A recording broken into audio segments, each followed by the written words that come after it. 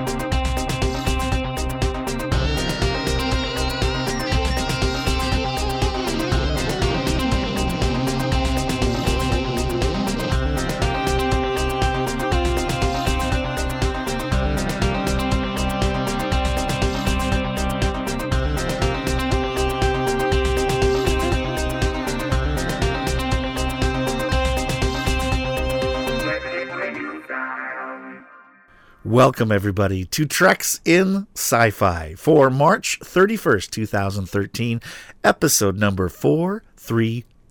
I'm Rick Moyer, and with me, my co-host today, Jedi Jeff, or Jeff Job from Canada. We have teamed up once again. We haven't been together on a podcast in a long time. No, it's been a while. Too long. I've been in cohorts with my co-host of the Ragtag Fugitive Fleet, Chris, so much that I just feel bad I haven't hung out with you in a long time, Jeff. So I'm so glad that you're here today, along with me, to talk about something near and dear to both of our hearts. And I think a lot of people that listen to Treks in Sci-Fi are going to get a big kick out of our subject this week. Yeah, we're talking about Star Trek ships. And for this podcast, we're going to focus on Enterprises.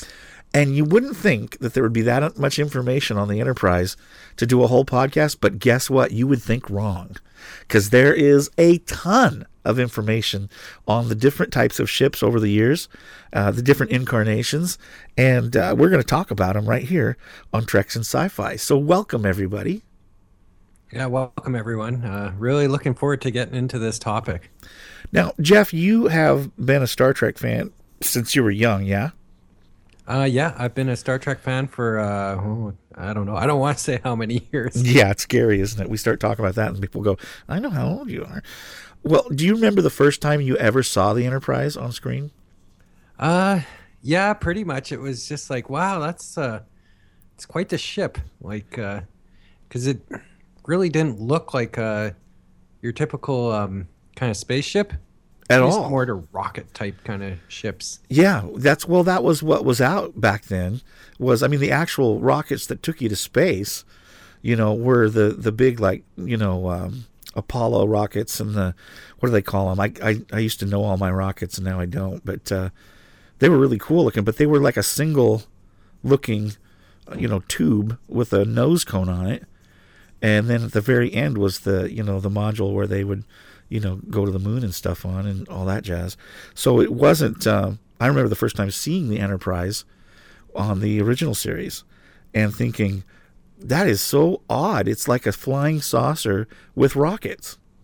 Exactly. Apparently, actually, that's a little bit of trivia here, is apparently Gene Roddenberry, when he was coming up with the series, he actually specifically stated that he didn't want a ship which had rockets, jets, or fire streams. And wow. he didn't really want that look of like the classic Buck Rogers or Flash Gordon type ships with the sparklers hanging out the back. Yeah, like say he wanted something a little more reality based, I guess. Right. For better use of words, I guess. Now, do you know, Jeff, who came up with the original design of the Enterprise? Was that Matt Jeffries, was it? Or who was it? Yeah, I think so, because he did that's what they named the access tubes after. The Jeffries, the Jeffries tubes. Yeah, I was wondered, why do they call them that? And then I read a thing about that. Well, I tell you, we look at it now with all the different information that we have now, and we think about how they formed the warp bubble and, how it flew through space and all this jazz. Of course, we're talking about it doesn't exist, but you know what I mean. Yeah. And we look at it now and we think that would be more feasible now than it was back then. I mean, a lot of the things that happen in Star Trek are very innovative and they were on the edge, and many of the things that we saw in the original series and even in the Next Generation have come to pass, and we're using them now. I mean, not everything, but quite a bit of the technology. I mean, who would have thought that we would be holding in our hands, an iPad? Yeah, exactly. An iPad, which, for all purposes is kind of like what they used. Is almost like a tricorder or whatever, their pad, I guess. Well, yeah, I remember even on the original series, the yeoman would bring Kirk the pad, and he would take the stylus and sign it or do whatever with it, and it was all electronic. And then, of course, we saw all the different pads they had in the Next Generation, and of course the subsequent series and stuff. But that kind of technology. I mean, the cell phone today is totally the communicator. We can talk with people on our Bluetooth now, just like Starfleet could on their badges. Their comm badges. Exactly. So it's always been a very prophetic and predicting type of series. Star Trek has always been on the edge like that, and even with touchscreen and image holographic stuff. And I mean, there'll be a day, they're working on it, trying to make a holodeck. They've gone forward in that, and that's just like amazing to me, just amazing. Exactly. It's just, like you say, some of the stuff that they've kind of dreamed up in the series, and some of it, how it's worked its way into, kind of into our lives. And now it's just normal. Yeah. We take it for granted. To think that these guys are really just, kind of writers and producers and that actually to kind of come up with stuff, actually to be able to see, kind of envision what our future might look like with some of this, with this technology, and for it actually, actually some of it to come true is actually quite amazing. It is. I was reading an article today that someone had posted. By the way, Treks and Sci-Fi has a group on Facebook if you want to join it, and you're more than welcome to. Just look for Treks and Sci-Fi and join our group, and you can see all sorts of cool things that people post. Well, our friend Chris posted an advertisement for computers that had William Shatner in one of them, and then it had Isaac Asimov in one of them, and it was really interesting to read. I mean, we've come a long ways, obviously, but it was really interesting to see some of these people that starred in or wrote stuff way back when were again very prophetic in what came to pass. So exactly, that was kind of a little bit of a blast from the past. I looked through that link as well. Oh, you saw it? Okay. Yeah, with all the different computers. I watched a little video of Shatner talking about the Commodore. Wasn't that funny? The Commodore. It was just kind of funny. It's like, oh, this is better than your Atari and Intellivision, and showing someone playing all these little kind of 8-bit little games and all that kind of stuff on it. And so we're gonna get Galaga next time. Yeah, I was like, wow. There's Space Invaders and looked like lots of others, and it was just like, oh, it's just brought back memories. Oh, I remember back then. I remember being so excited to get an Atari 2600. That was just amazing for the time. And now you look at the graphics of it, and it's pretty cheesy, but it was cool then. Yeah, I had a Intellivision, and like I say, I thought it was. We had all the games for it. We actually had the little module, the IntelliVoice module as well, which some of the games had some rudimentary speaking in them, and it was just like. Like you say, Rick, games look pretty cheesy now, but they were cool then. Oh my gosh, yeah, something else. And really back then it wasn't. We weren't really called geeks or nerds back then. It was just more. We didn't really talk. I didn't talk about it a lot to my friends and stuff because not many of them were into it. But that was, I don't know. I had a love for stuff like that way back when. And it's so nice nowadays to be able to have a group of people to talk to about this kind of stuff. And that's why I think this program is really going to appeal to a lot of people, a lot of our friends now, especially on the Treks and Sci-Fi forum, and those of you on Facebook that listen to the podcast or just subscribe to the podcast. I think you're really going to get a kick out of it, because how often do you sit around at work and talk about the different enterprises? It depends on where you work. Depends on who you're working with, I guess. Yeah, that's true. I mean, if we work with Rico, we probably would do it every day. But I've had a few discussions with coworkers in the past. Right now, I'm not really working with folks which are really into it, but I've had a few in detailed conversations when I probably should have been working on that type of stuff. That's funny. Me too. Okay. A lot of times I get in trouble with myself though, because I'm my own boss, and then I get in a lot of trouble with myself because I'll go researching something that has absolutely nothing to do with what I'm supposed to be doing. But oh well, that happens. So we're talking about the Enterprise. Now, in order to do this correctly, we kind of have to go back in the past, and we're going to start with the very first Enterprise, which really came after all of them. Yeah, we should do Vartok's segment first. That's a great idea. Why don't we do that first, and then we'll jump into the subject, because Vartok did an awesome segment. He of Galaxy Quest, and I don't know if you've seen that. You've seen the movie, obviously. You and I have seen it. Have.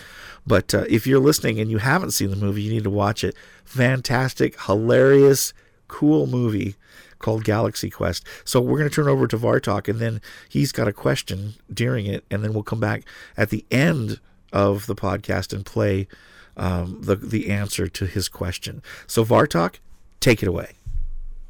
Whew! Your commander is on deck. Ha ha!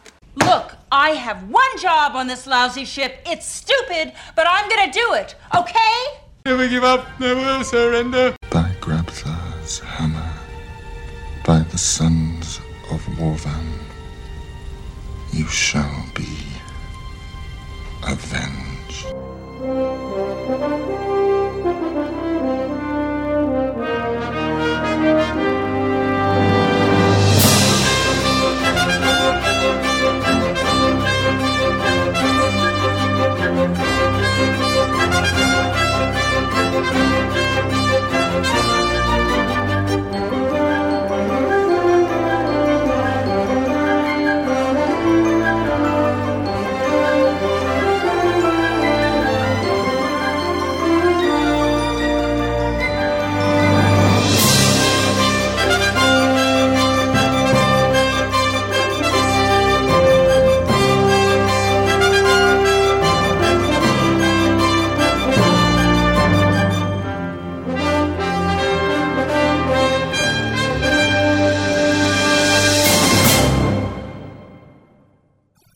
Everyone, this is Vartok again with another Music in Sci-Fi segment.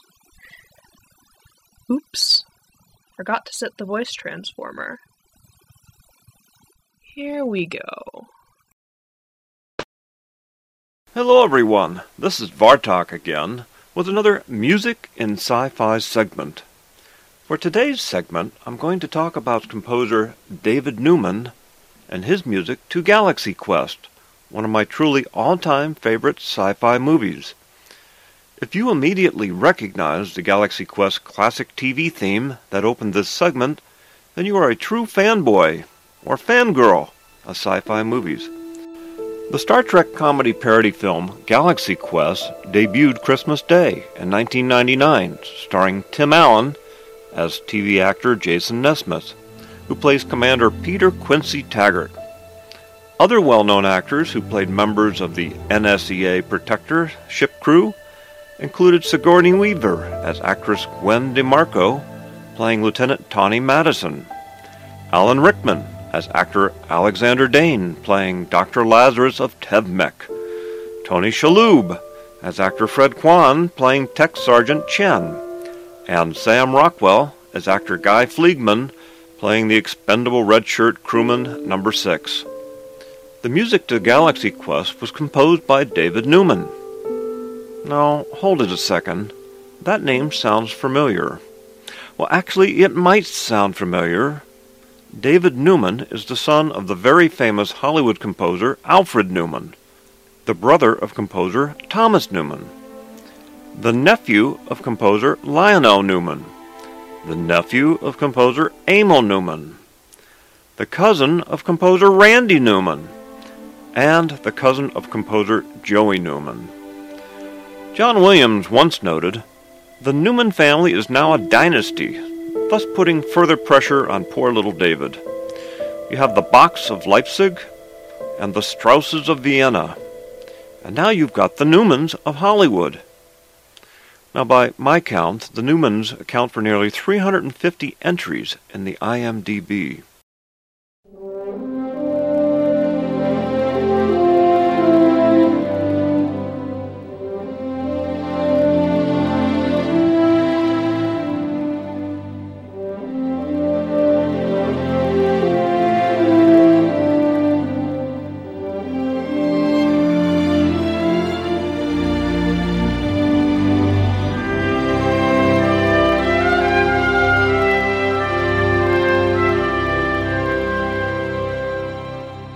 David Louis Newman, who apparently prefers to go by his middle name Louis, was born on March 11, 1954, in Los Angeles, California.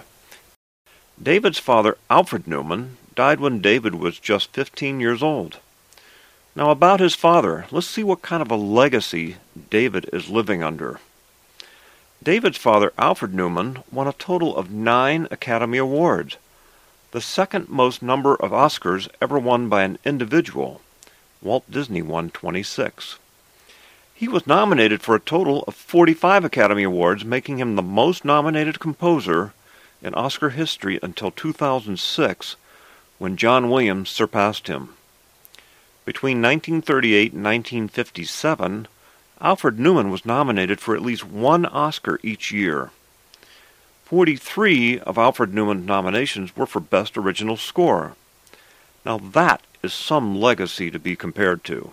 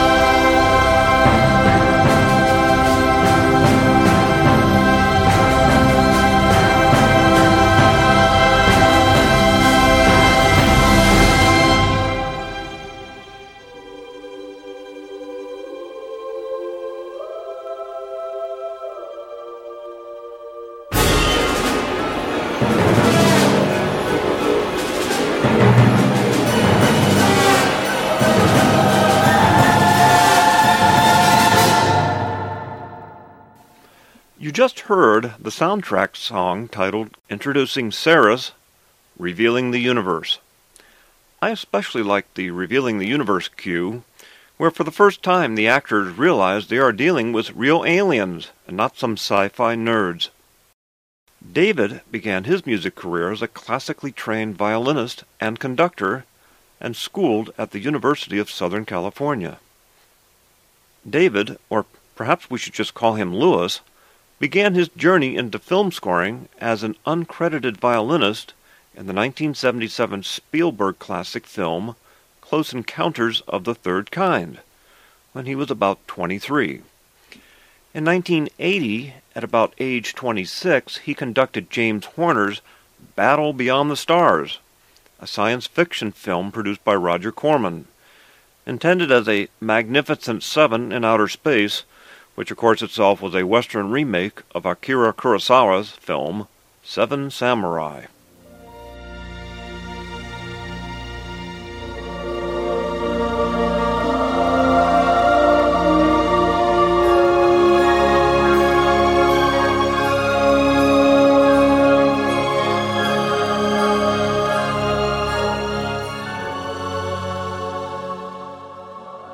In the background, you are hearing the Galaxy Quest track, Quellic's Death. David's first film score assignment came at about age 30 in 1984 as a co-composer for the Tim Burton short film Frankenweenie, a live-action film about a dog that gets run over and then put back together, kind of like Frankenstein. Not to be confused with the 2012 full-length stop-motion remake, also by Tim Burton. David has over 99 TV and movie credits in the IMDb. In 1987, he scored Danny DeVito's Throw Mama from the Train, which was his first collaboration with Danny DeVito. He went on to score nearly all of his subsequent films, including The War of the Roses in '89, Other People's Money in '91, Hoffa in 1992, Matilda in '96, and Death to Smoochie in 2002. He also scored the comedies Bill and Ted's Excellent Adventure in '89, The Mighty Ducks in '92, The Flintstones in '94, and The Nutty Professor in 1996. His credits during the early years of his career were mostly scoring B-movies such as The Kindred in '87 and The Runestone in '90, before he gradually transitioned to score mostly comedy films during his prime, such as Bowfinger, The Freshman in '90, and The Spy Next Door in 2010. Now, David Newman received an Academy Award nomination for his score to the animated film Anastasia, following his father, who scored the 1956 live-action version of Anastasia.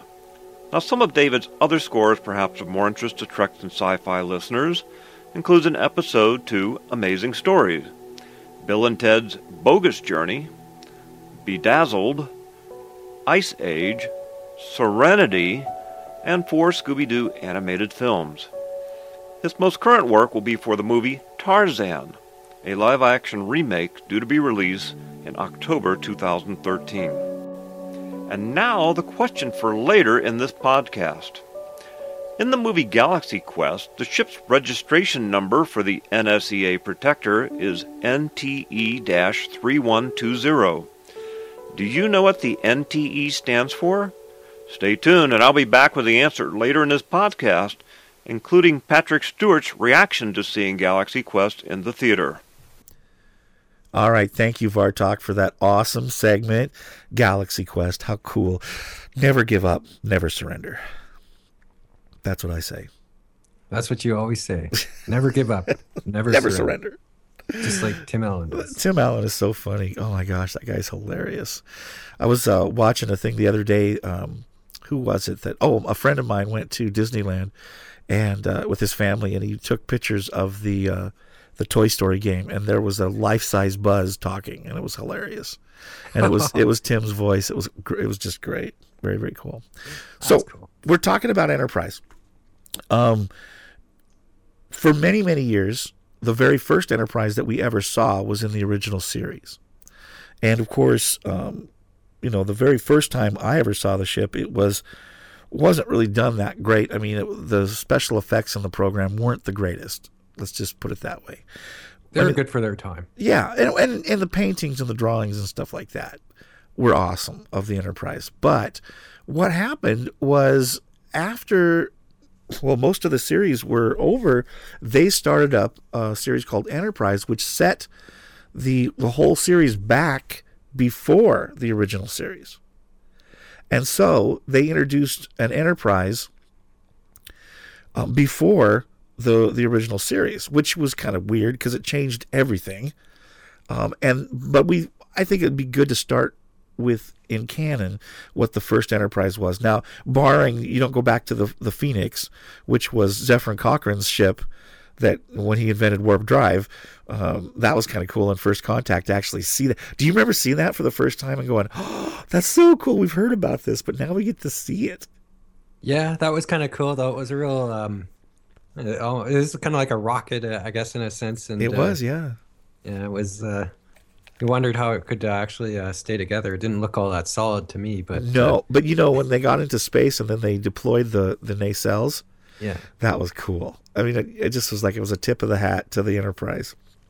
And I just thought that was really cool. So why don't we go ahead and let's go ahead and treat each one of the Enterprises in succession and talk a little bit, some facts about them, maybe what we liked about them, maybe what we didn't like about them, and we'll move through the Enterprises one by one. So let's go all the way back to the very first one in canon.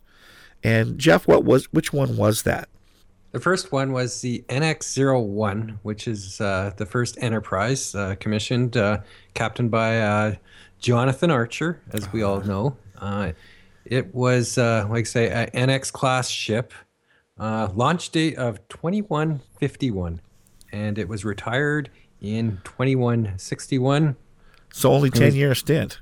Yeah, it didn't have a long run. I guess short but sweet, I guess. Constructed in an Earth space dock. It not a very big ship. It's only 225 meters. Height of 33.3 meters and 80,000 metric tons. Wow. And decks only had 7 decks, if you can believe it. 7 decks. Wow. Crew complement of 83. A speed, maximum warp speed of 5.2. And then armament. It originally started off with 3 phase cannons, but then they upped that to 12 when we found out that there just wasn't enough firepower to be out there in the galaxy. Right. And they also had 6 spatial photonic torpedo launchers, plasma cannons, and pulsed phase cannons, and also a polarized hull plating. That was an interesting concept that they came up with, and because we were always used to as kids, I remember shields up, Captain, and this was so different because instead of having shields, it was the precursor to shields, which was polarized hull plating, which I thought was cool. Exactly. So it was a kind of a cool idea. Cool idea what they did, because like you say, they didn't have shields back then, so they had to come up with something else. You would think, thinking of the practical things about this particular ship, it almost, they did a really good job at making you think they're not really ready for this. Yeah, well, like I say, that was that whole struggle right at the beginning of Enterprise, where the Vulcan High Command, or the Vulcans didn't feel that that Earth was ready to get out there, and like you say, it just kind of felt like, well, Earth really doesn't know what to expect out there, and is this ship going to be good enough for that? Well, and then the whole idea, I think they did a great job in the series of Enterprise with that whole tension between the Vulcans and Earth, because the Vulcans very well, or could have very well, just sat down with us and told us what to expect. And in some aspects, I think that's why T'Pol was such a great character on Enterprise, because she was more sympathetic towards the humans and towards, especially Archer.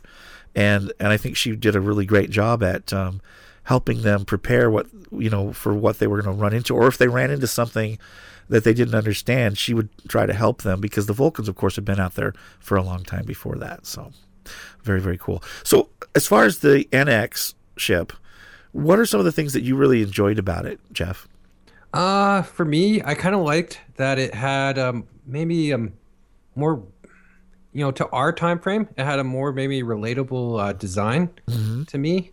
It kind of had almost, it had that kind of gray, silverish submarine, warship, submarine warship type kind of look to it. Apparently, like when they were kind of designing it, which took about a year to design, they apparently,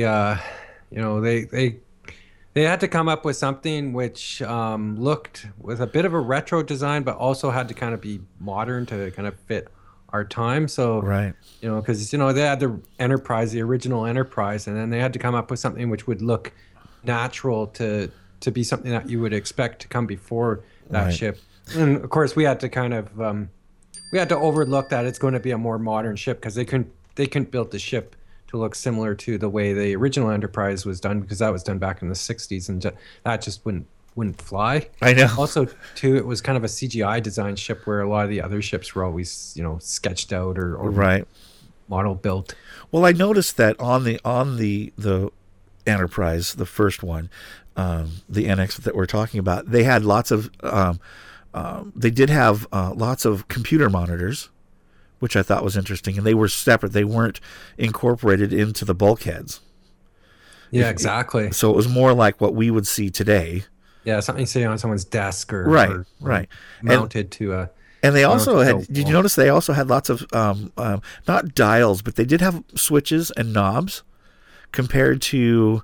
They had those on what we're going to get to the next one here in a moment, but they had those on other ships. But these in particular look like more like you would have seen a sophisticated Apollo rocket have on the inside. Exactly, or what you might even expect to see a bit in a naval ship or something like Yeah, that. and that's what I always Or thought. an airplane. Well, I remember wondering, how are they going to do this? Because how are they going to please the fans?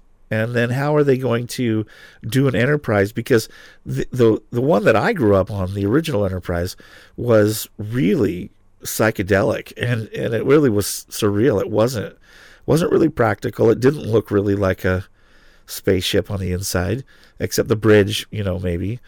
But besides that, the Jeffries tubes were the only things that looked like, a spaceship. So, I wondered, how are they going to do this? And I wasn't disappointed. I have to say, when I saw the design for the ship, I went, well, that's pretty cool. I like it. And then when they took you inside it and you got to see some pictures of it, it didn't disappoint. I thought it was really cool and very believable.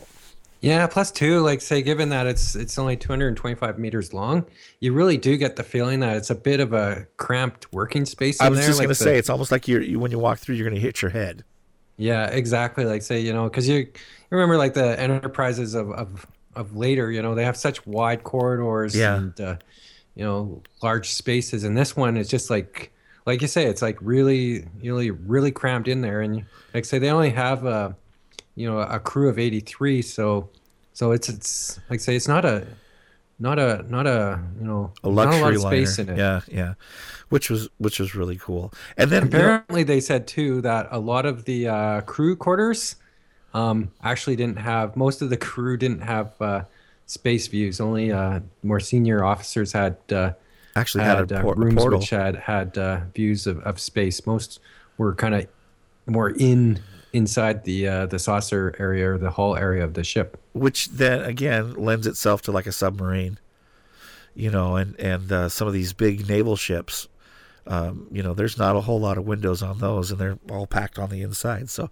yeah, I thought it was very creative and cool how they came up with that whole idea and that design. So the other thing that I liked about this Enterprise was the experimental transporter. I thought that was pretty cool, because you always wondered, how many people got melted and killed in these things before they actually worked right, and we got to see, on the Enterprise NX series, they were mostly for cargo. Yeah, that they wasn't planned to transport living beings, which I thought was really interesting. But they did, of course, several times on the series. So thought that was interesting. Anything else you want to talk about on the very first ship? A couple more notes I'd like to talk about.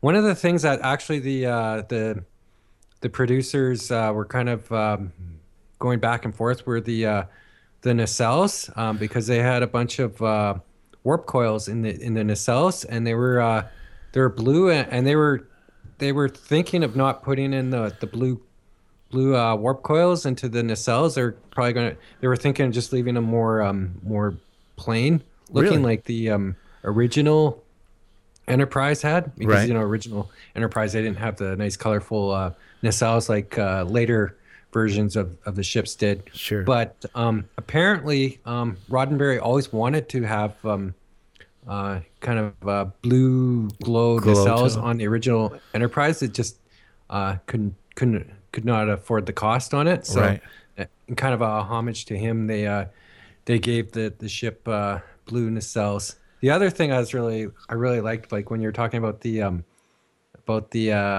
transporter, I also liked their tow cable. That was cool. Yeah, like, because you get so used to like a tractor beam, and they didn't have that. They had a tow cable. But they actually, and it clunk onto something and they pull. That's like a winch. Yeah. On the Enterprise. But I like that. That gave some great storylines though when they did the transfer between ships, and that was pretty cool stuff. Yeah, I know. It was just it was kind of cool. Like they called them the grapplers. The grapplers. That's right. Yeah. Yeah. I love that. That's very. Is there cool. anything that you didn't really like about the ship, Rick? I thought it was kind of dark looking. I thought that's kind of weird that they would make it so. They did really make it metallic, and which I think is, it's fine. It was a cross between them, but I thought maybe it would have been more colorful. That's all.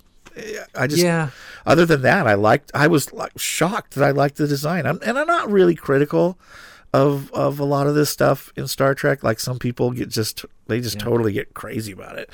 But to me, as long as they do a good job and they've thought it out, I like what they come up with. But in this particular case, I was surprised at how dark it was. I thought they would try to make it a little lighter colored. I was too. You know what?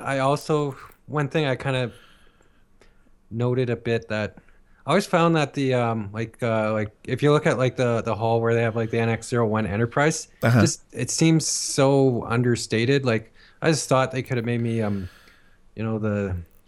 signage on it could have been a little more prominent. Yeah. Because it kind of gets lost in the ship. And yeah, I thought so too. And that's because I thought it was a darker color, and so it didn't really stand out. Yeah. I mean, maybe they could have made it a brighter, the lettering brighter or something like that, and then it would have been a little bit more cool looking. But and then the other thing that I always like logos on stuff, and they really didn't have any. Well, of course they hadn't done the Federation yet, and Starfleet wasn't really Starfleet yet, so yeah, it's kind of cool. Guess we're going to move on to I guess probably the most famous reindeer of all. Oh, wait a minute. The famous starship of all. Famous ship of all, the original Enterprise. 1701. The USS Enterprise. And it was cool. It was absolutely cool. Tell us a little factoids about the original Enterprise. Okay, let me get to my page here. Okay, it is a Constitution-class starship. Launch date of 2245, built in the San Francisco yards of Earth. It's, It was destroyed in 2285, auto-destruct in orbit around the Genesis planet, as we saw in Star Trek 3. A length of 289 meters. We'll talk about the refit after. It had 23 decks, a crew complement of 203. So this was the original series Enterprise. Over twice what the NX had. Yeah, and then it had phasers and photon torpedoes. It was first commanded by Robert April, then by Captain Christopher Pike, and then of course James Kirk, then Will Decker, and then finally by Spock. And then just looking here, a few more defenses were deflector shields. Maximum safe speed for this ship was warp 6. Maximum speed was warp 8. Attainable at extreme risk is warp 9. Warp 11 in the episode with the Calvins I think that's by any other name, I believe. Some special modifications. And then warp 14.1, attainable for a few minutes with engine overload. Wow. And then as well, too, they said it was almost 1 million gross tons. Wow. So it was considerably larger than the NX class ship. Well, now, when you put those up against each other, as far as a comparison chart is concerned, it's a lot bigger. I mean, it was a big difference. It's a lot bigger. And now this is 100 years after the NX, right? Isn't that what it... I mean, wasn't it 2150 when the NX was? Yeah, or it was something like 2160? that. Yeah, 2245 is the launch date of NC-01, and then look at my book here. 2151 was for the NX-01. So yeah, we're looking at over 100 years there. Wow. Okay. Well, close to 100 years, I guess. Yeah. Close to 100 years. Yeah. So obviously they had come a long ways and done a lot of things, obviously. And this ship was much different on the inside. Cool on the outside. All of the ships and all the Enterprises had a similar look to them. I mean, not completely the same, but all of them had, like I mean, each incarnation of the Enterprise had nacelles, had a saucer section, had, they had a primary and a secondary hull, like you said, and a bridge, saucer, and and all that jazz. So, but what are some of the things you really liked about this particular ship, Jeff? To be honest, I like it's kind of a weird thing. I kind of like the simplicity of the ship.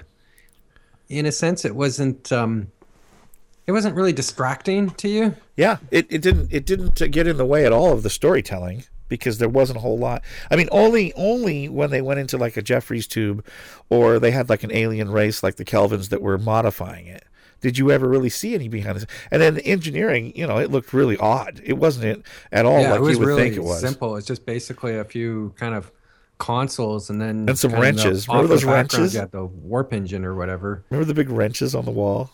Yeah, that's hilarious. Or the big sheet, and it went out into like this room that glowed. Exactly. It was like, huh? What? Anyway. And then they had things you remember when they had the one episode where there was a guy hiding in engineering. Oh, yes. So there was obviously, places they could go hide behind and stuff. It'd be a great place to play laser tag. Oh, without a doubt. Yeah, it would be. Wow, that's such a big, big hallways. And all I know. They were huge. And they seemed to go on forever. I'm not sure how to scale those hallways or to the ship, because it seemed like most of your space is taken up in corridors. Yeah, it really did. And then the crew quarters and stuff, we never really saw a lot of the what do you call it? The officers' quarters were pretty nice. But as Scotty explains when he's on the Next Generation, what'd you do? Put me in an admiral's quarters. Yeah. Because obviously, Obviously, they're pretty minimalistic. Yeah. Back then, I guess that's to make up for all the big giant corridors. I got some interesting things about the actual model of the cool. Enterprise that I found kind of interesting, because it wasn't a CGI thing. I mean, later on they did, of course. They did, of course, change it actually to a few different models. They had a 3-foot model, and then they actually had a 11-foot model that they did most of their. They did most of the shooting with the 11-foot model, and the 3-foot model was more kind of. That was just kind of a mock-up for the. That was a mock-up for just to kind of give an idea of what the ship would be like. Oh, that's cool. And you recall those those classic pictures of Kirk and Spock, and they're holding the model. That was the 3-foot model. Oh, that's cool. And it was made mostly out of wood, apparently. Wow. Which was kind of interesting. They used it for shooting parts of the cage, but for the most part, it was there for reference. Also, too, it appeared in a few different other episodes, like Where No Man's Gone Before, Tomorrow is Yesterday, By Any Other Name, and Rap.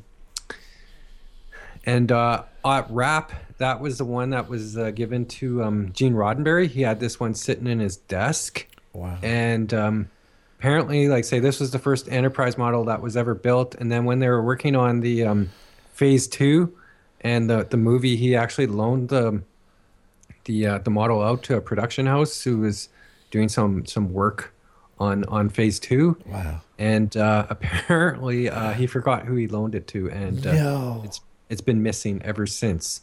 So somebody has that.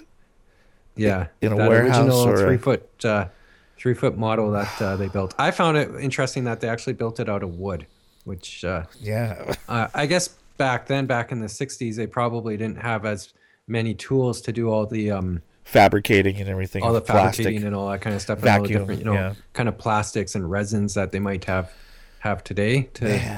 Can you imagine finding that now? And then the 11-foot model. Was the saucer was kind of made out of plastic, and then the secondary hull was made out of wood. And then originally when they built up the 11-foot model, Roddenberry didn't actually want it lit, but then after he kind of changed his mind, so it kind of made for a bit of a challenge for the model makers to kind of go back and light it up. And then as we're all aware, there's different versions of the Enterprise for different series, or because for the first pilot it looked a bit different, and then the second pilot it looked a little bit different, Yeah. and then the series it looked quite a bit different. Like they made some changes to like the nacelles, like the buzzards had little kind of like kind of posts or spikes coming out of it. Like the back end of the nacelles had different kind of radiators on it, and there's even in the nacelles they had they were stylized a bit differently as well. Did they say the reasons for that, or was it just design? They just wanted to change it up a bit more, make it a little more livelier, I guess. Right. They felt.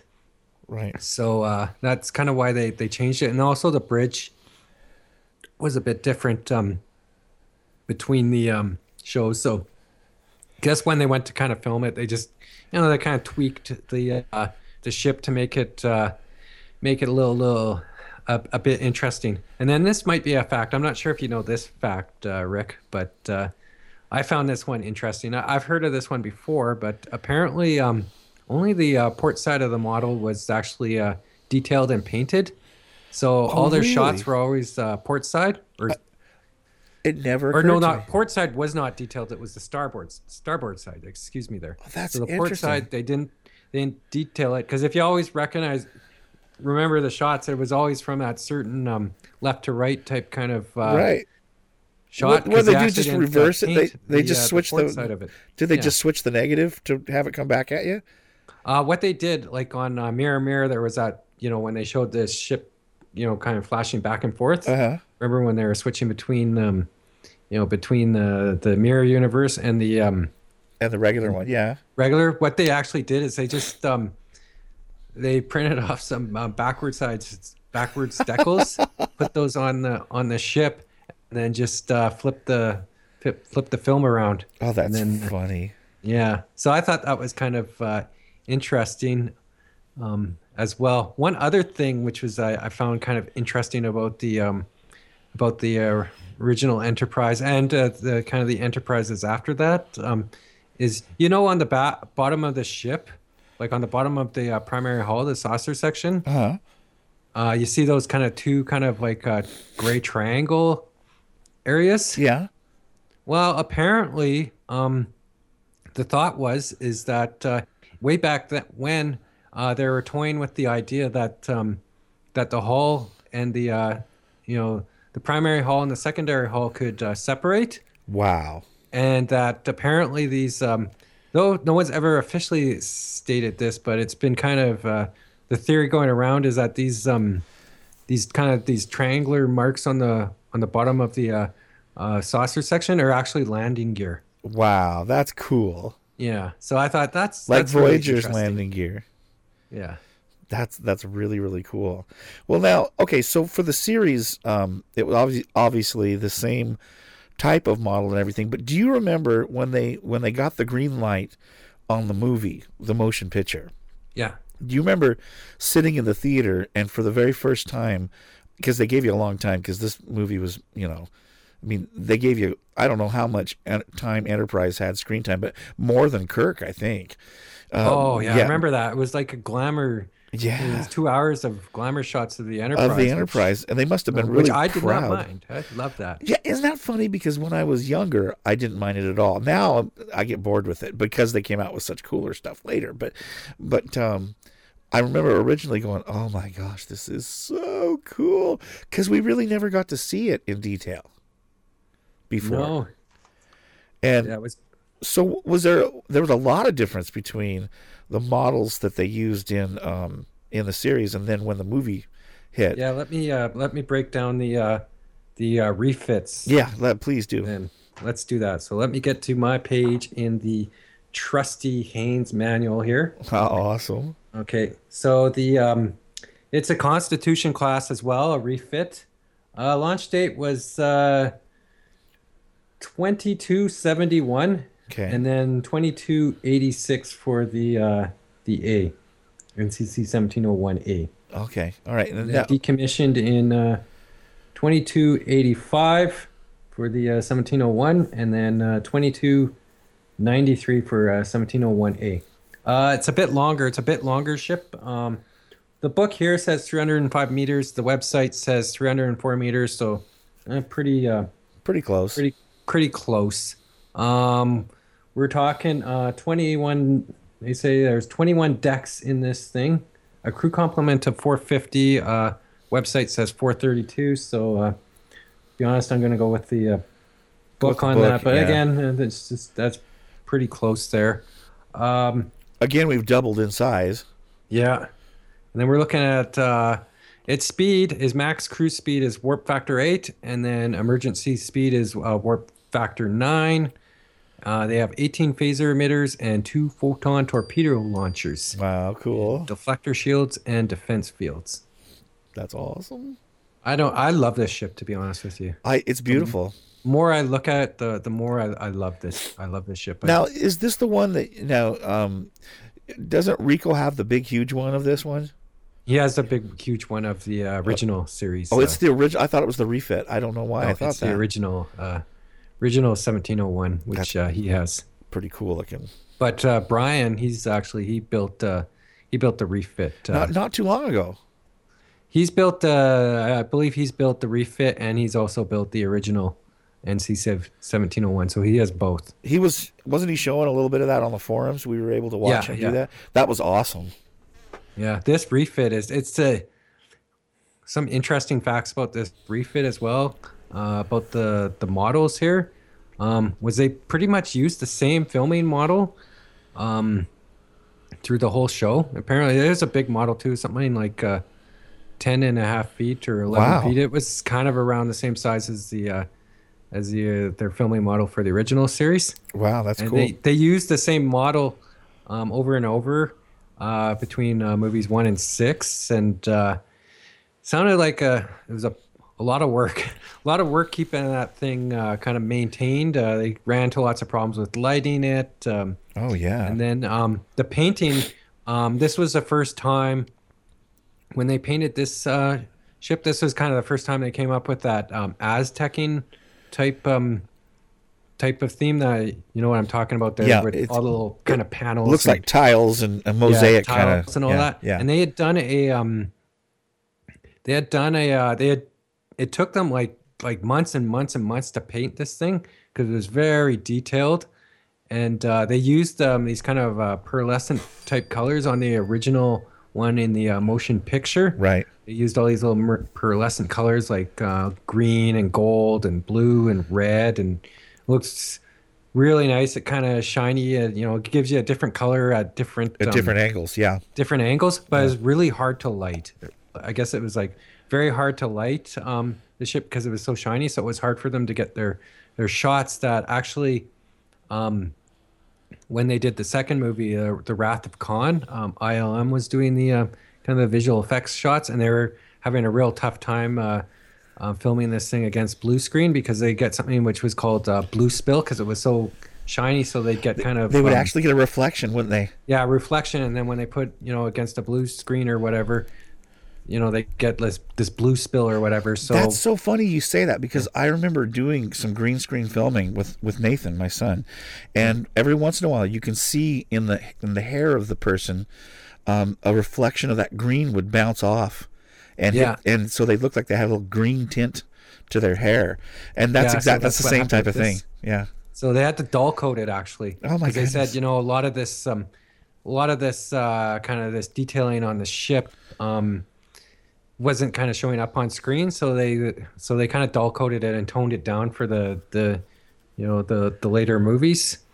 Well, and if you watch the movie now that they're on Blu-ray, and I watch the movies, they did a spectacular job on some of this stuff. I mean, it really looks good. By the time they got into 4, 5, and 6, now in 4 they didn't hardly do. No, they didn't have Enterprise a lot in 4. They just had a bird of prey at the end. Yeah, just a shot at the end. But 5 and 6, it was really neat looking on screen. I mean, they did a great job. It looked the best it ever had. They used the same model for like all those movies, so it was around for quite a while. That's funny because I did not know that. I thought they made new ones for the older ones. I mean, the newer ones. Well, because basically the refit and NCC 1701A are pretty much the same same ship, just slightly some modified. minor Okay, minor so Jeff, differences. do you? I guess the funny thing too, I was reading about when they went to film Star Trek V, they pulled out the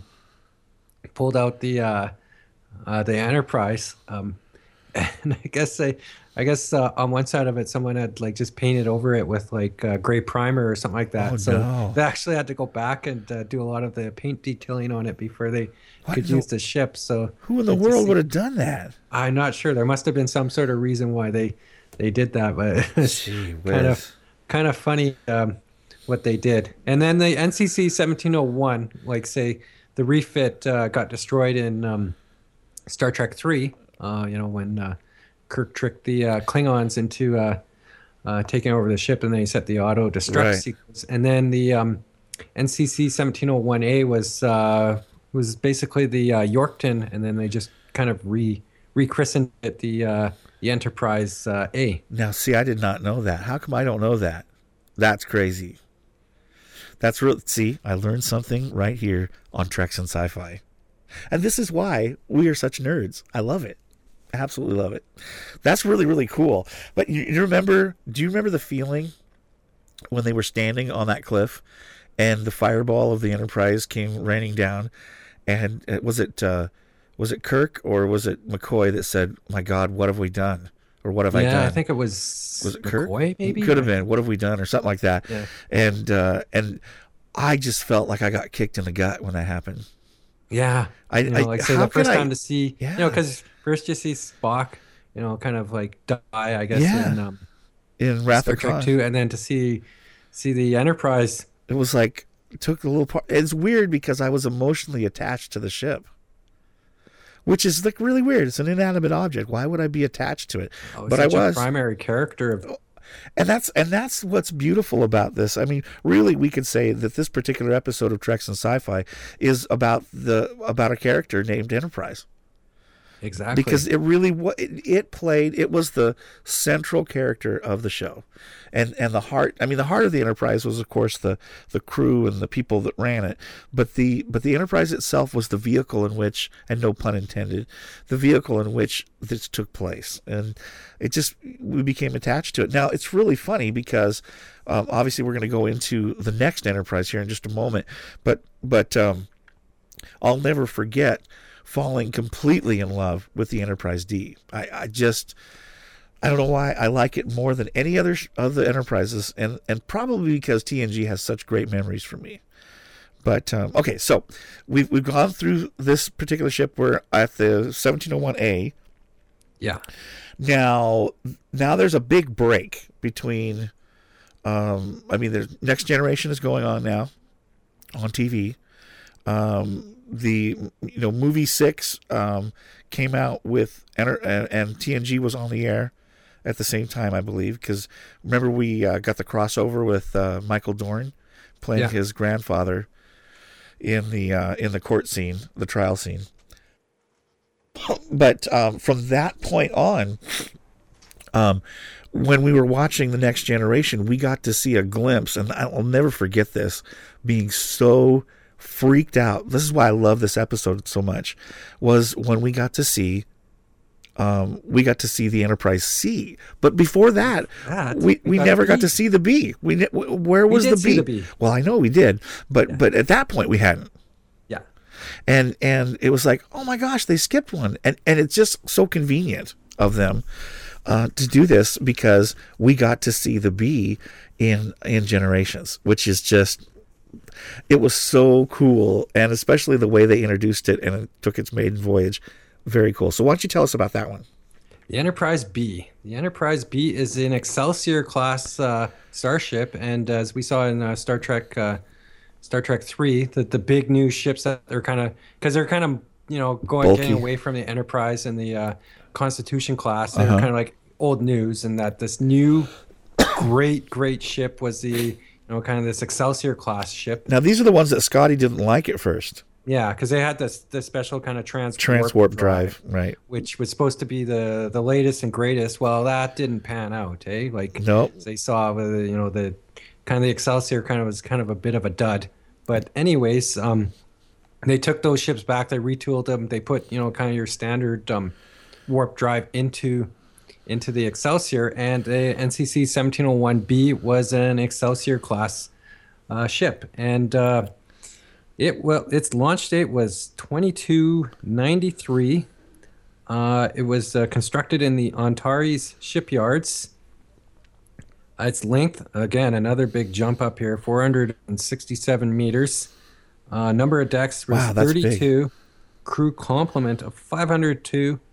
And it had phasers and photon torpedoes. Commanding officers here for the NCC 1701B. We had John Harriman. We had William George Demora Sulu, which I believe is Sulu's daughter, I think. Uh-huh. Or I'm not sure. Someone who knows their Star Trek books probably could correct me on that. And then we had Thomas Johnson Jr. So these last three folks weren't in a movie. Weren't in a movie. Well, we did see Sulu's daughter in Generations, but she was a helmsman. Yeah, so I'm not sure if she later on went on to become a captain or not. I can't remember that. But John Harriman was. I'll never forget that line when he goes, "When did Sulu find time for a family?" Yeah, you find time for what's important. Okay, go ahead. Find time for what's important. So that's kind of the rundown of B. Do you remember seeing it for the very first time? What were your thoughts when we were watching Generations on the big screen and you saw the B? What was your thoughts? I thought it was kind of a big clunky, kind of the angle that they shot it at. Like I have the kind of the toy here, but the angle they shot it at, it looked like kind of this big kind of fat looking ship to me. That's so funny you say that, because I thought it looked squashed. Yeah, like that was the angle, because I look at it like my model and it's much more of a long, narrower type ship, but that angle that the kind of they were showing it at, it, like you said, it looked kind of like squashed. Yeah, and it looked like it was squashed and had like a radiator on the front of it. That's what I remember it looking like. Like it had a Studebaker radiator or something on the front. Yeah, like say that kind of the between the kind of the primary hull and the secondary hull, like say it does look kind of it's different than the other ships. It's like you say, it's kind of like a radiator. Yeah. Radiator look on that. Yeah. And I remember seeing it and going, wow, that's different. And I thought, oh, are they really going to use this through this? Because and then I was wondering, why are we seeing the B? This is weird. And then of course the whole, I loved the footage of the captain saying to Kirk, go ahead and take it out, do the honors, and the reporters with the little cameras on their ears and everything. That was awesome. Just incredible. But I do have to say it was difficult to watch Captain Kirk die. Yeah, that was tough. It's just kind of had to watch him die twice, I guess. Yeah. He was lost in the accident, then he was lost later in the movie when I actually felt worse in the beginning. The second scene where he dies later in the movie, I didn't think that was that good, but that's just me. I don't know. That could be a whole podcast on how Captain Kirk died. Yeah. Or did he die, I guess. Or is he in the Nexus? I don't know. That whole Nexus thing was confusing to me. But we did get to see the Enterprise B. What did you like about the ship, Jeff? I like all the little detailing on it. It's a bit of a departure from the other ships, so I like that it's different. It's got a bit of a different look to it. Like I say, just looking at the toy on my desk right now, it's a real it's one that when you stop and you look at it, you can spend some time looking at it. It's got a lot of little different different bridges, a lot of detailed kind of paint work and details all over it. Can you see the progression going on there? I mean, can you see how it's going to go into the C and then, because I think it looks more like Enterprise D than C. That's my. Yeah, I agree. Maybe because D was a little more. It's got like the back end, like the secondary hull is like really, really kind of a narrow type kind of hull. So, but yeah, you're right. It's kind of, because I'd say the Enterprise D also has got that kind of narrow secondary hull as well too. So yeah, there is a bit of progression, like you say. It seems like almost like The jump from B to D almost seems a little more natural than C to D. Yeah, but then of course that could there's a lot of, you can talk about that a lot because of the time differential and time space continuum, all that jazz. But anyway, okay, so anything you didn't like about the Bee besides what we've already talked about? Pretty much like what we talked about.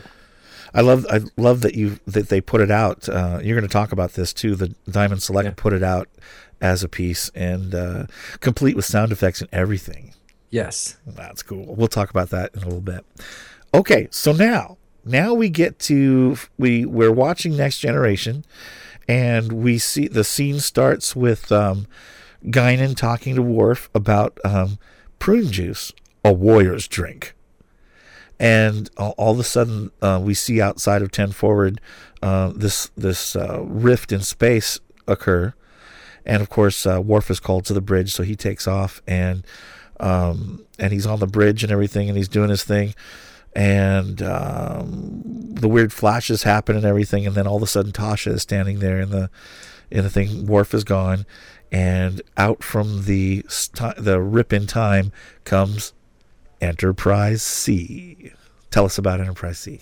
Okay, Enterprise C is a Ambassador class ship. It was constructed in the Earth Station McKinley on launch date of 2332, destroyed 2344.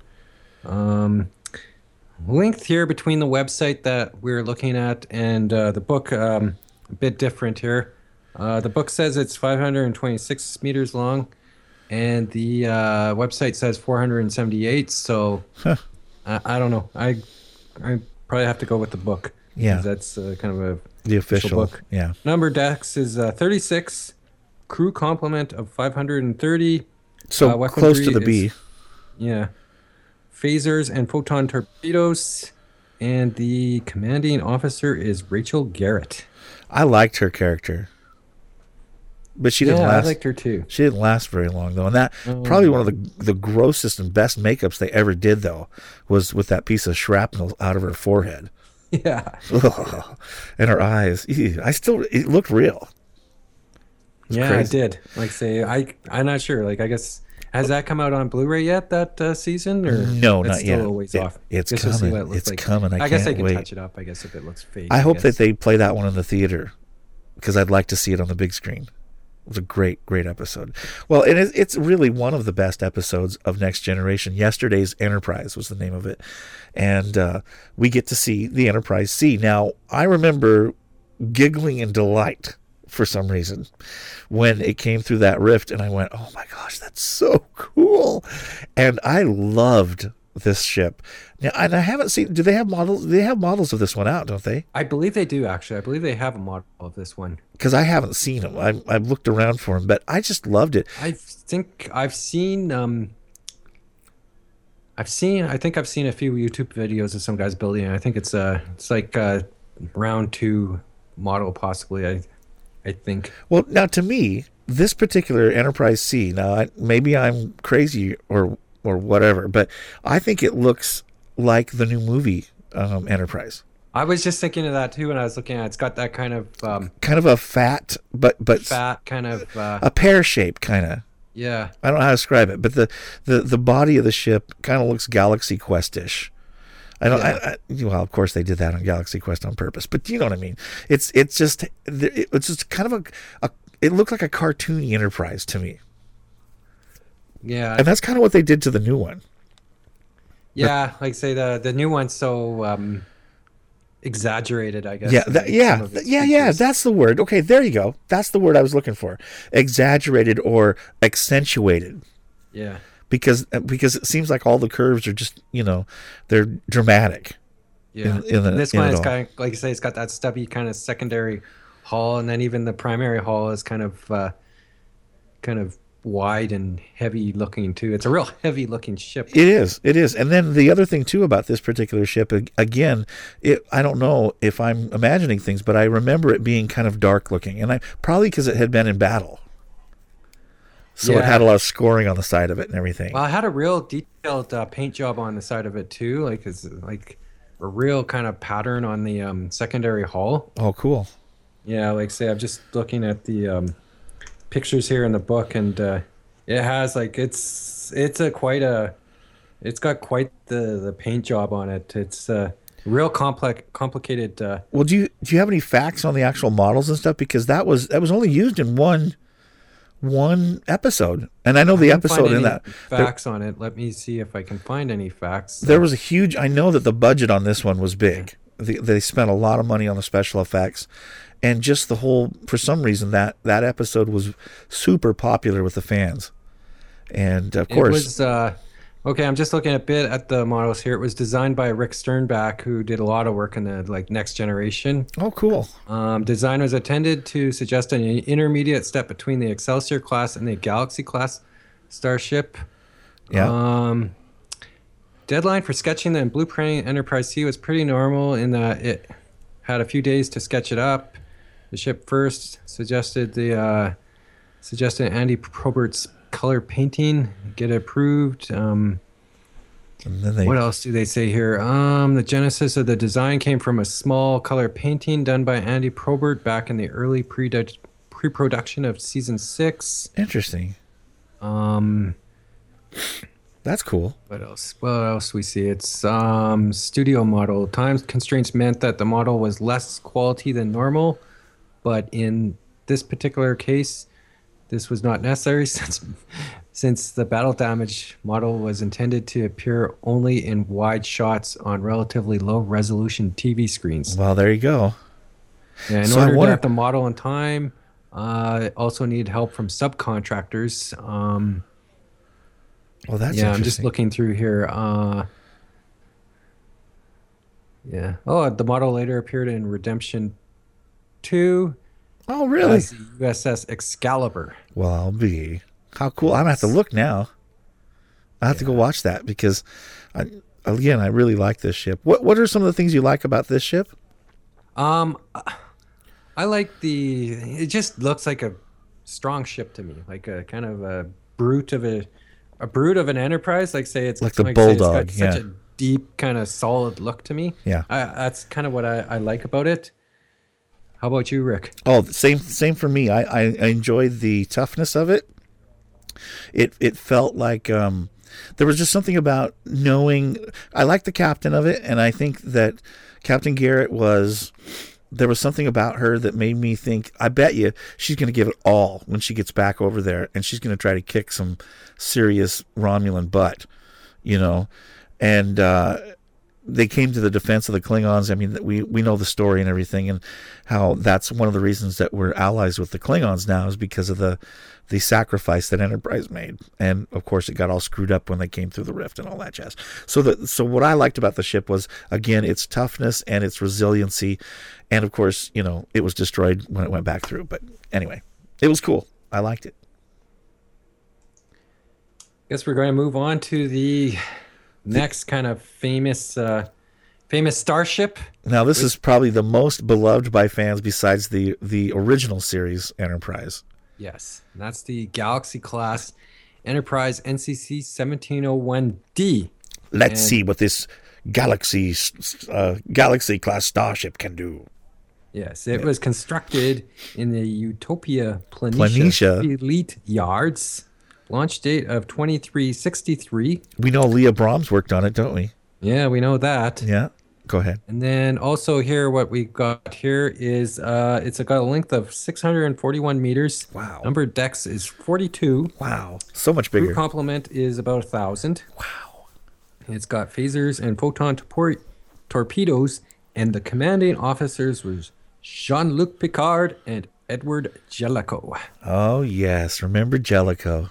Yes. Creepy guy. So a few more facts, I guess, about this model. I was doing a bit of research. They actually had 3 different kind of models that they used for filming. They had a 6-foot model, which they kind of used for, kind of a lot of their stock footage, detailed shots, because it was a larger ship, so they could add more details into it. Sure. Yeah, but 6 foot or these larger size models are very difficult for film crews to work with. Like I say, the original, like the 12-foot models and all that were very, very challenging for the movie crews and all that to work with. So they like to work with smaller models when they're doing their filming. So they also had a 2-foot model, which wasn't as detailed, which they used for maybe longer range shots. They used it a lot for the warp sequences. And then between season 2 and season 3, they made a 4-foot model version of this ship as well, which they used for a good portion, if not most of the shots. From then on. From then on.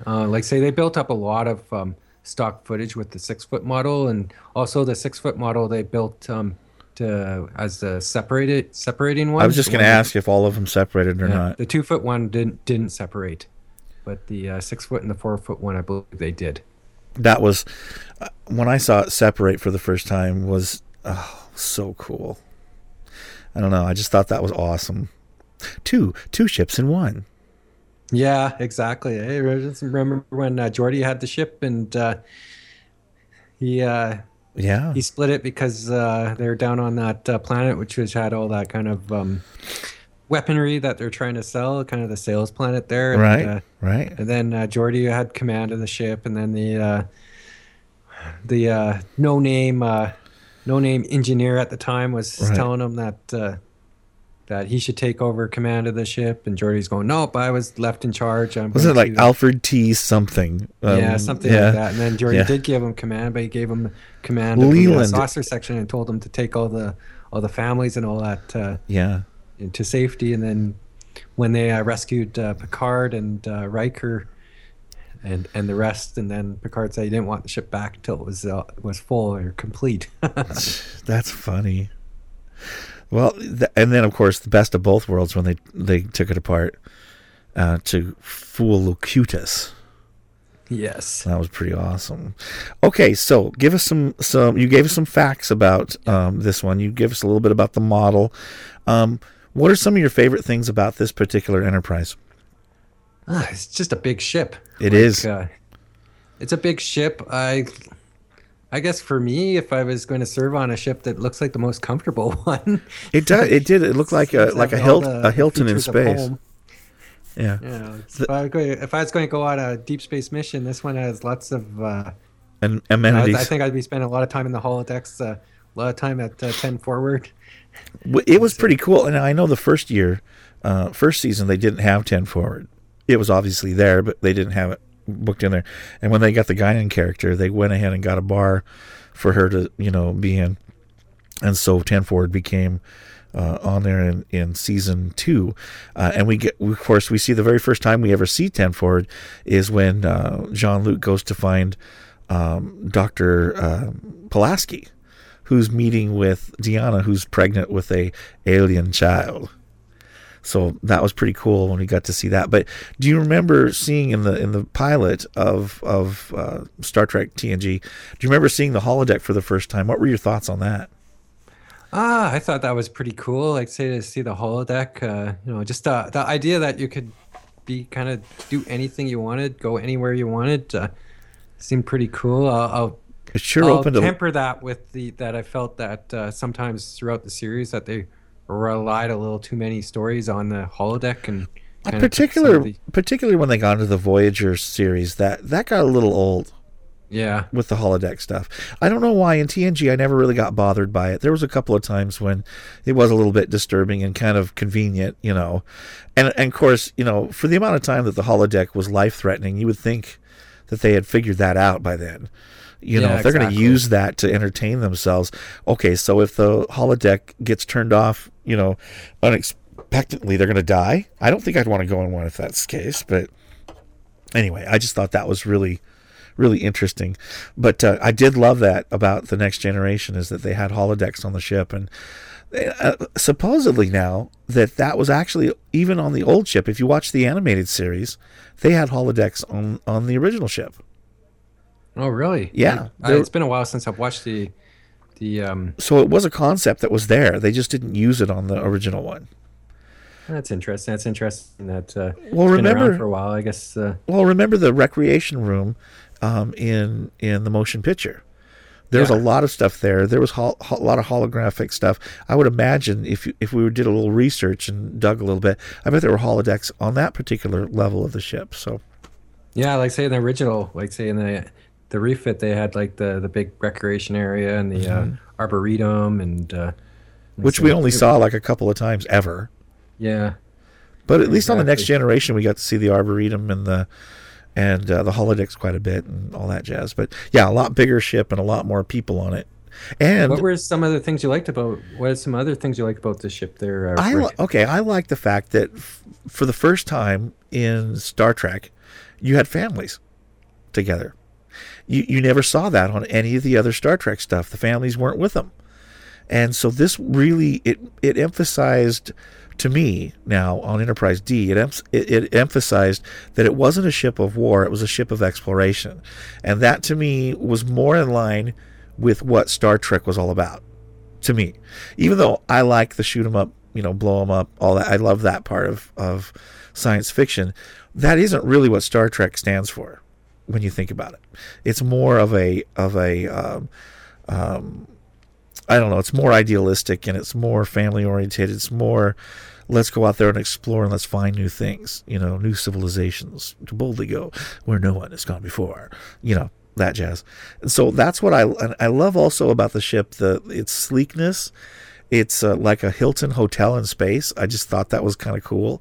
I love the food replicators are way cooler than the original series Enterprise. Oh, you didn't like the little orange and red and green and type blue thing. Yeah, the blue cubes of whatever they were. I don't know what they were.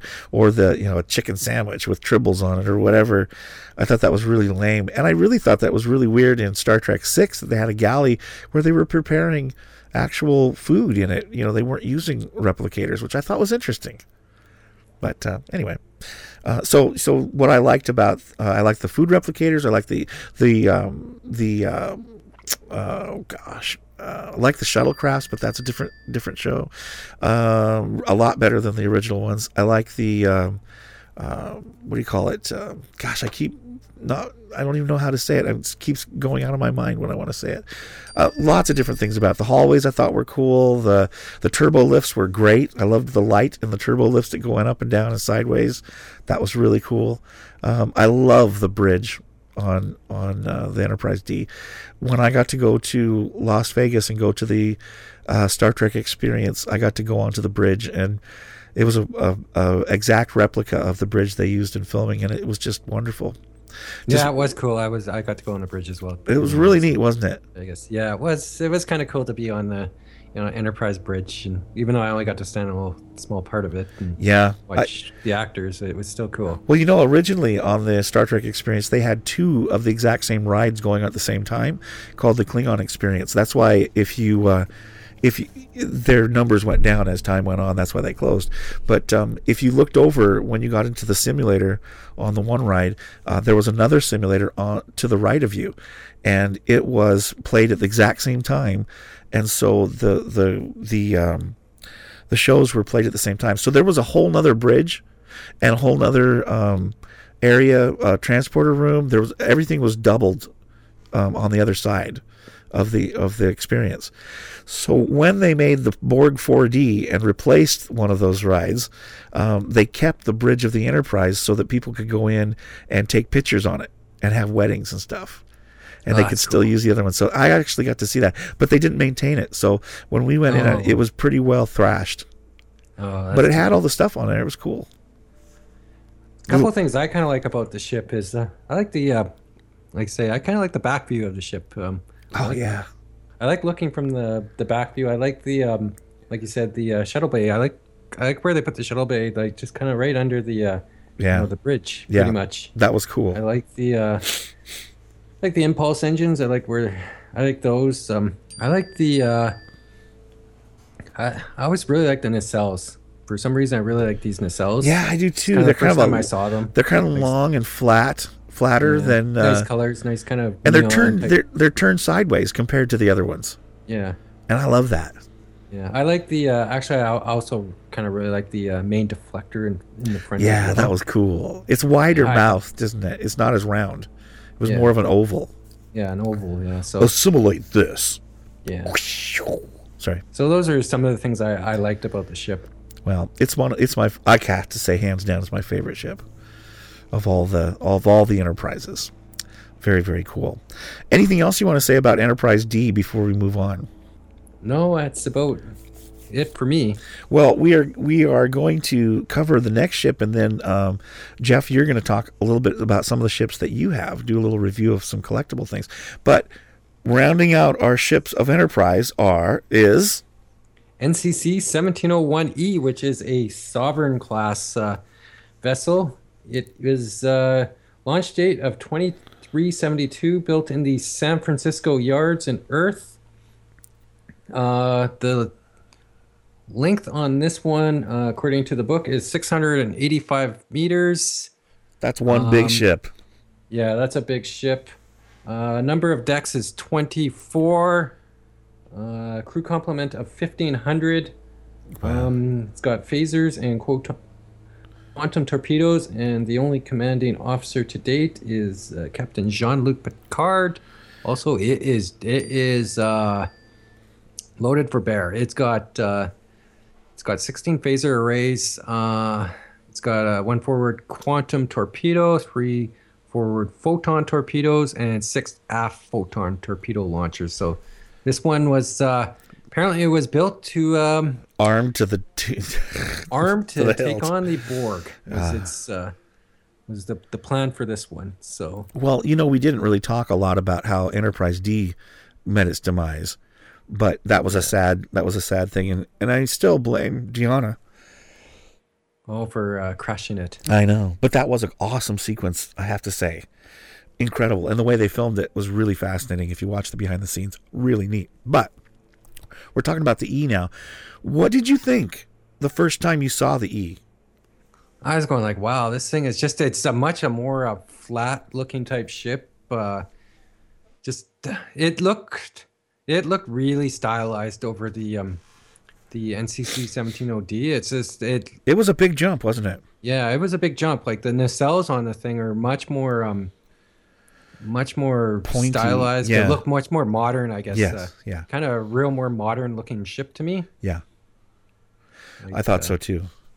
And quite a, also too, it's a really detailed ship. I was just going to say the detail on it was far greater than anything Yeah. we'd seen so far.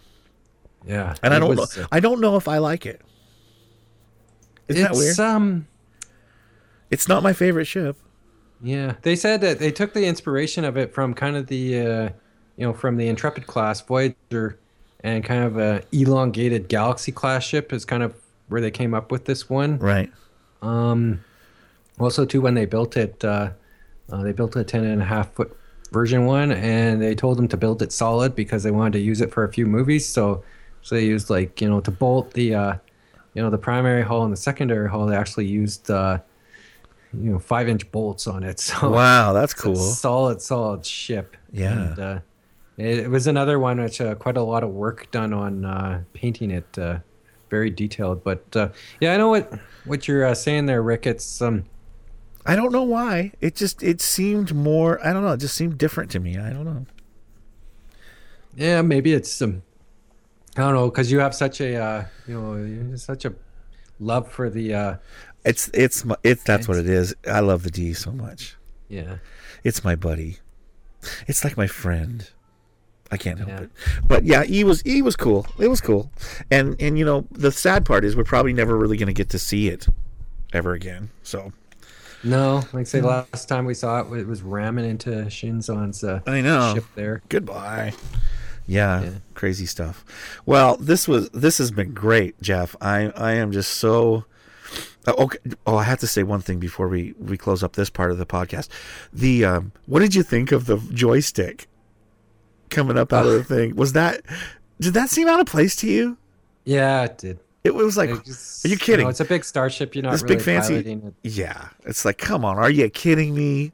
Like, I was waiting for him to go pew, pew, pew, pew, with his thumb or something, or turbo. I was like, what anyway, I just thought that was, I actually laughed in the theater when they did that, because it was like funny. I just didn't have a place. I don't know, but that's just me. And then I also kind of, I hate to say keep ranking on it, but I also didn't. The bridge was just a little bit too big for me.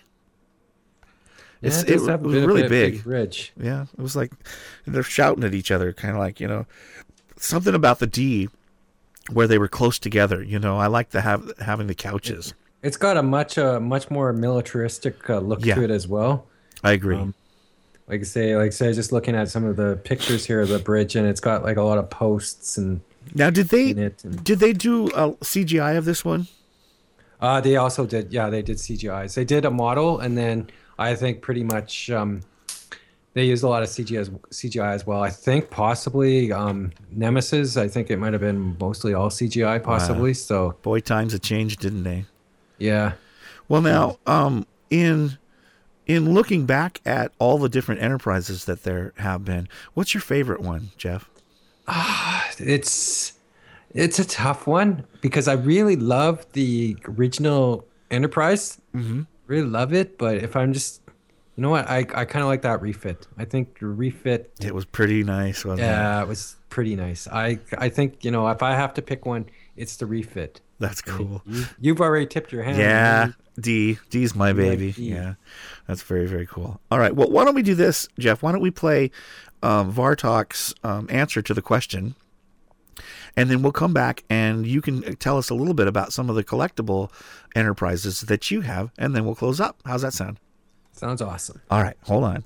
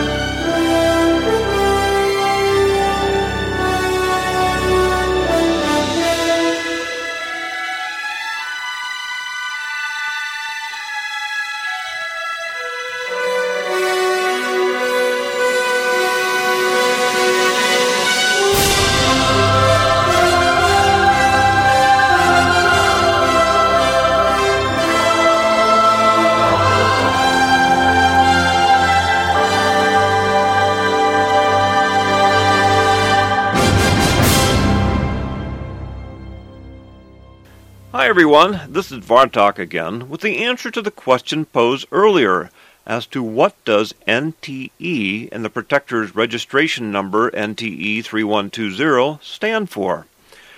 Well, as you know, Galaxy Quest was an acknowledged homage to Star Trek.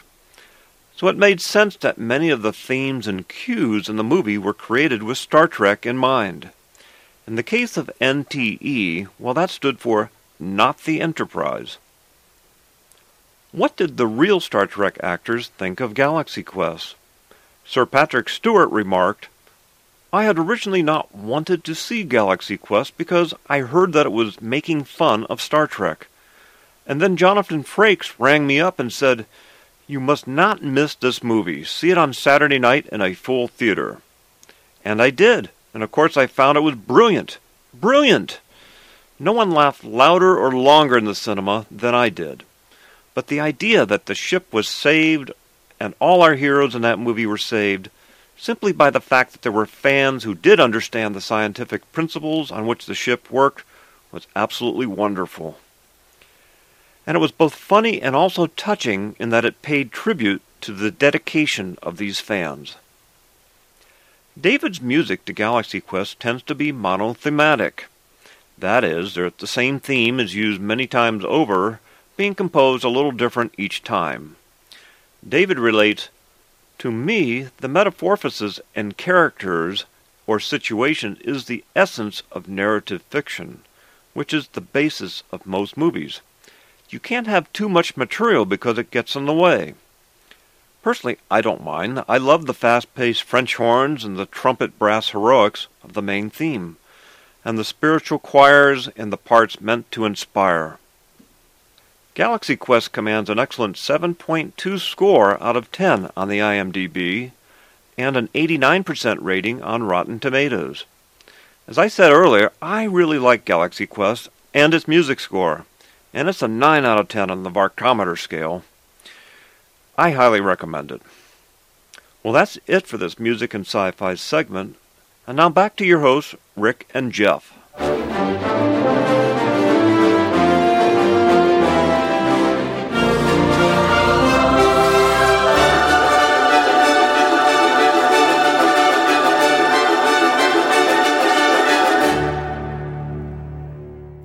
Well, as always, we certainly appreciate you, Vartok, and you put so much great research into your stuff, and you do such a great job. Anytime, my friend, just keep submitting your stuff to Treks and Sci-Fi because we love listening to it. Yeah, it's great stuff. Isn't that fun? I love it when Vartok does stuff. It's great.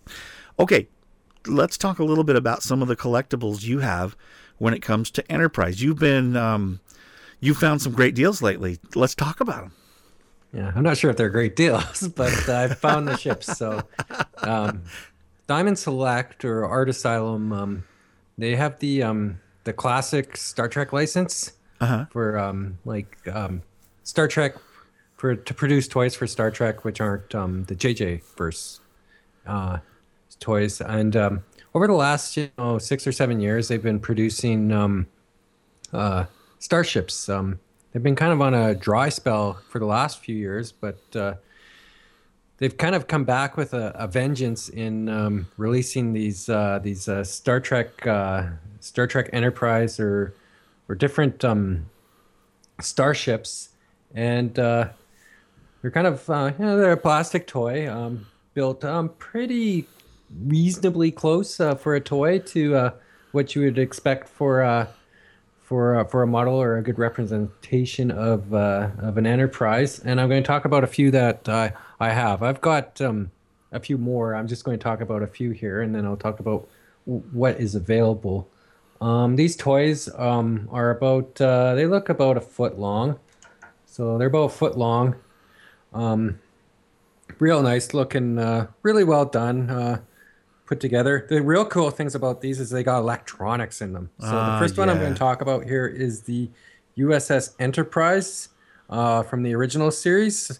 I'm holding it in my hand right now, and this one is based off the just kind of the original series. They also have a version out, HD version, when they did like kind of the CGI version of the ship, and then it's got a bunch of kind of panels and all this. But this one's kind of based off the kind of the original model. And it kind of lights up. You press a little button on the top of the bridge, it lights up and it makes sounds. So I'll do a few here.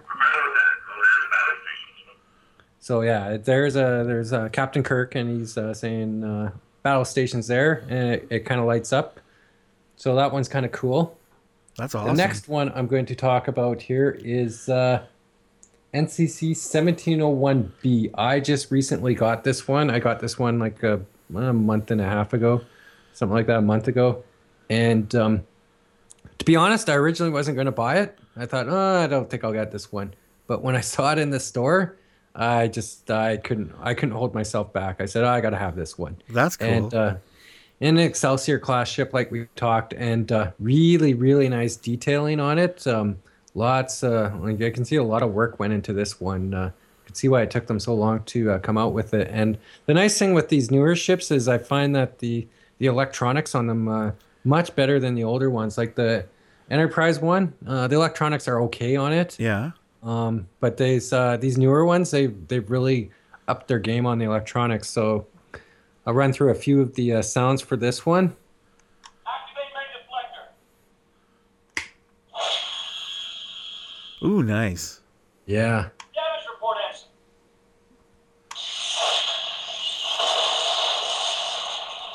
Nice. Yeah. I'm Captain John Harriman.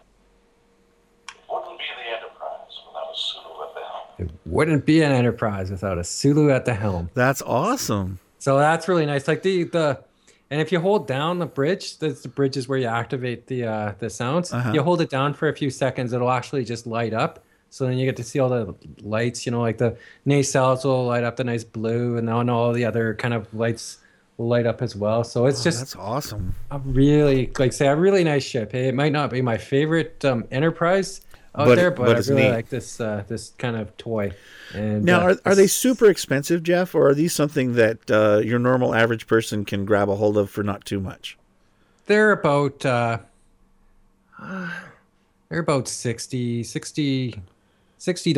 around the $60 to $70 range. That's So, actually not so bad for what they do.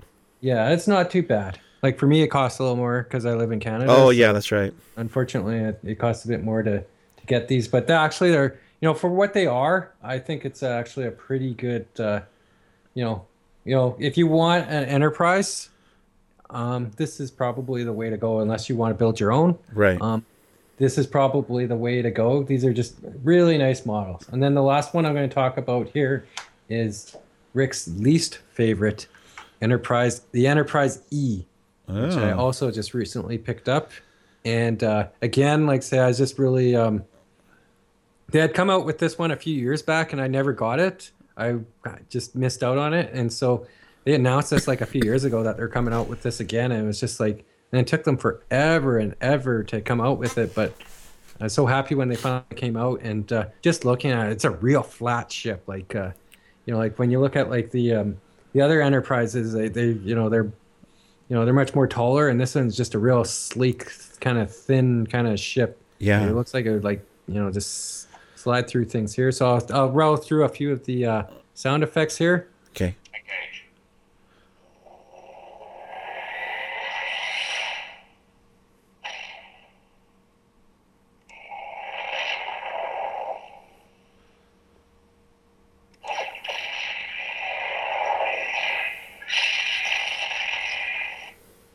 Ready phasers and quantum torpedoes. Ooh, nice. Fire all weapons.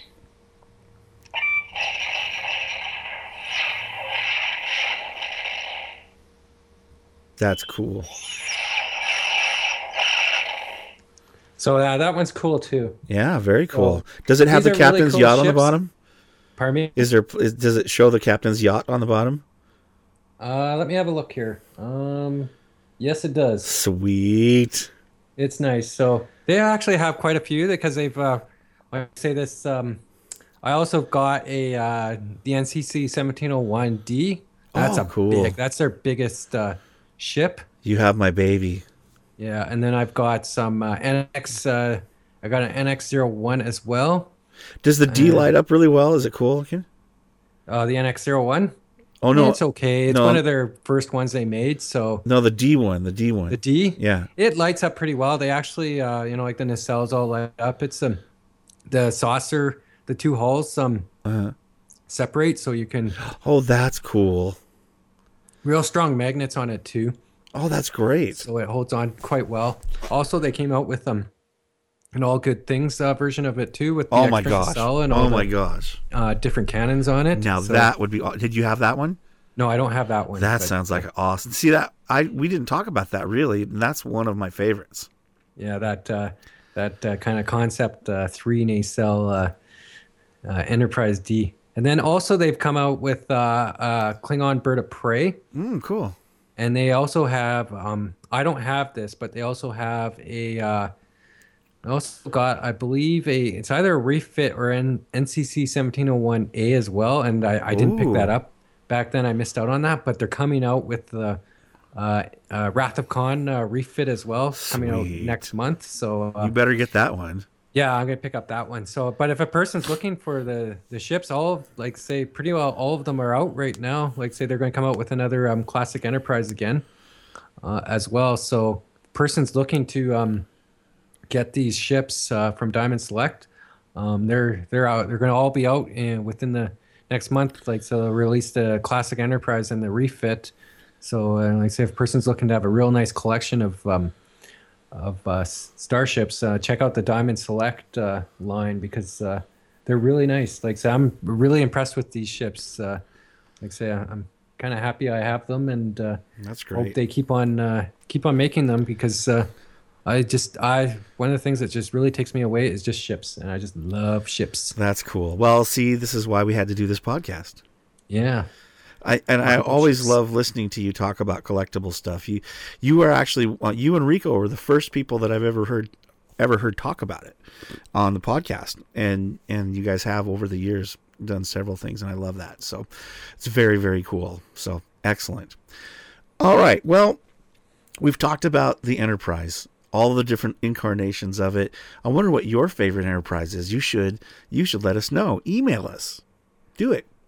treksf@gmail.com.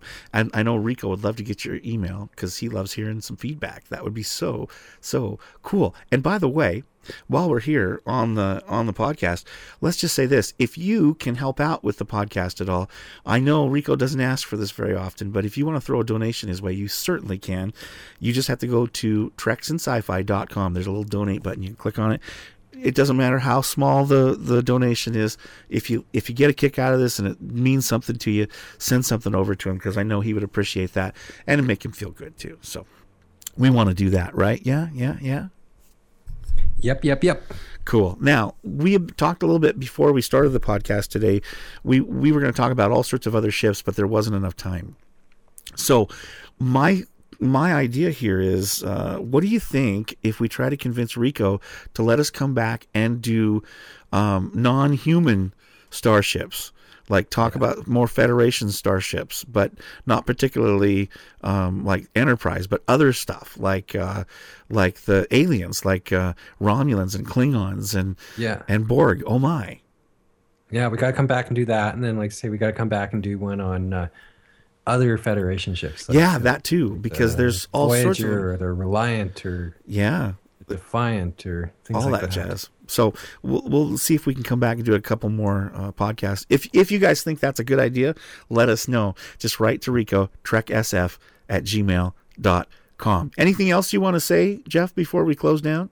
I just wish everyone a happy Easter, and I hope everyone's doing well. Good. Me too. All right, you guys, we're going to leave you with a fun song for all of you people that like to podcast and edit. I'm going to play a song that I wrote the other night that's hilarious. You will laugh, and then you'll rock out. So thanks, everybody. Until next time, this is Rick Moyer, and this is Jedi Jeff Job, saying goodbye and have an awesome day. To all my homies who like to edit. Yeah, see the shiny screen with the colored little bars. Spending so much time on them, I started seeing stars. Yo, edit, yeah, some more. Podcast or commercial, audio book or DJ. I edit in the morning to the night and all day. You'd think my eyes would tire from cranking content higher. But no, my friend, I do it, cause to that I do aspire. Yo, edit, click the mouse. So here's to all my homies with software that records. Let's make another soundbite and entertain the hordes. Check the mic, load the file. FTP takes quite a while. So watch out, world, it's coming out and coming out in style. Yo, edit, click the mouse. Yo, edit, click the mouse.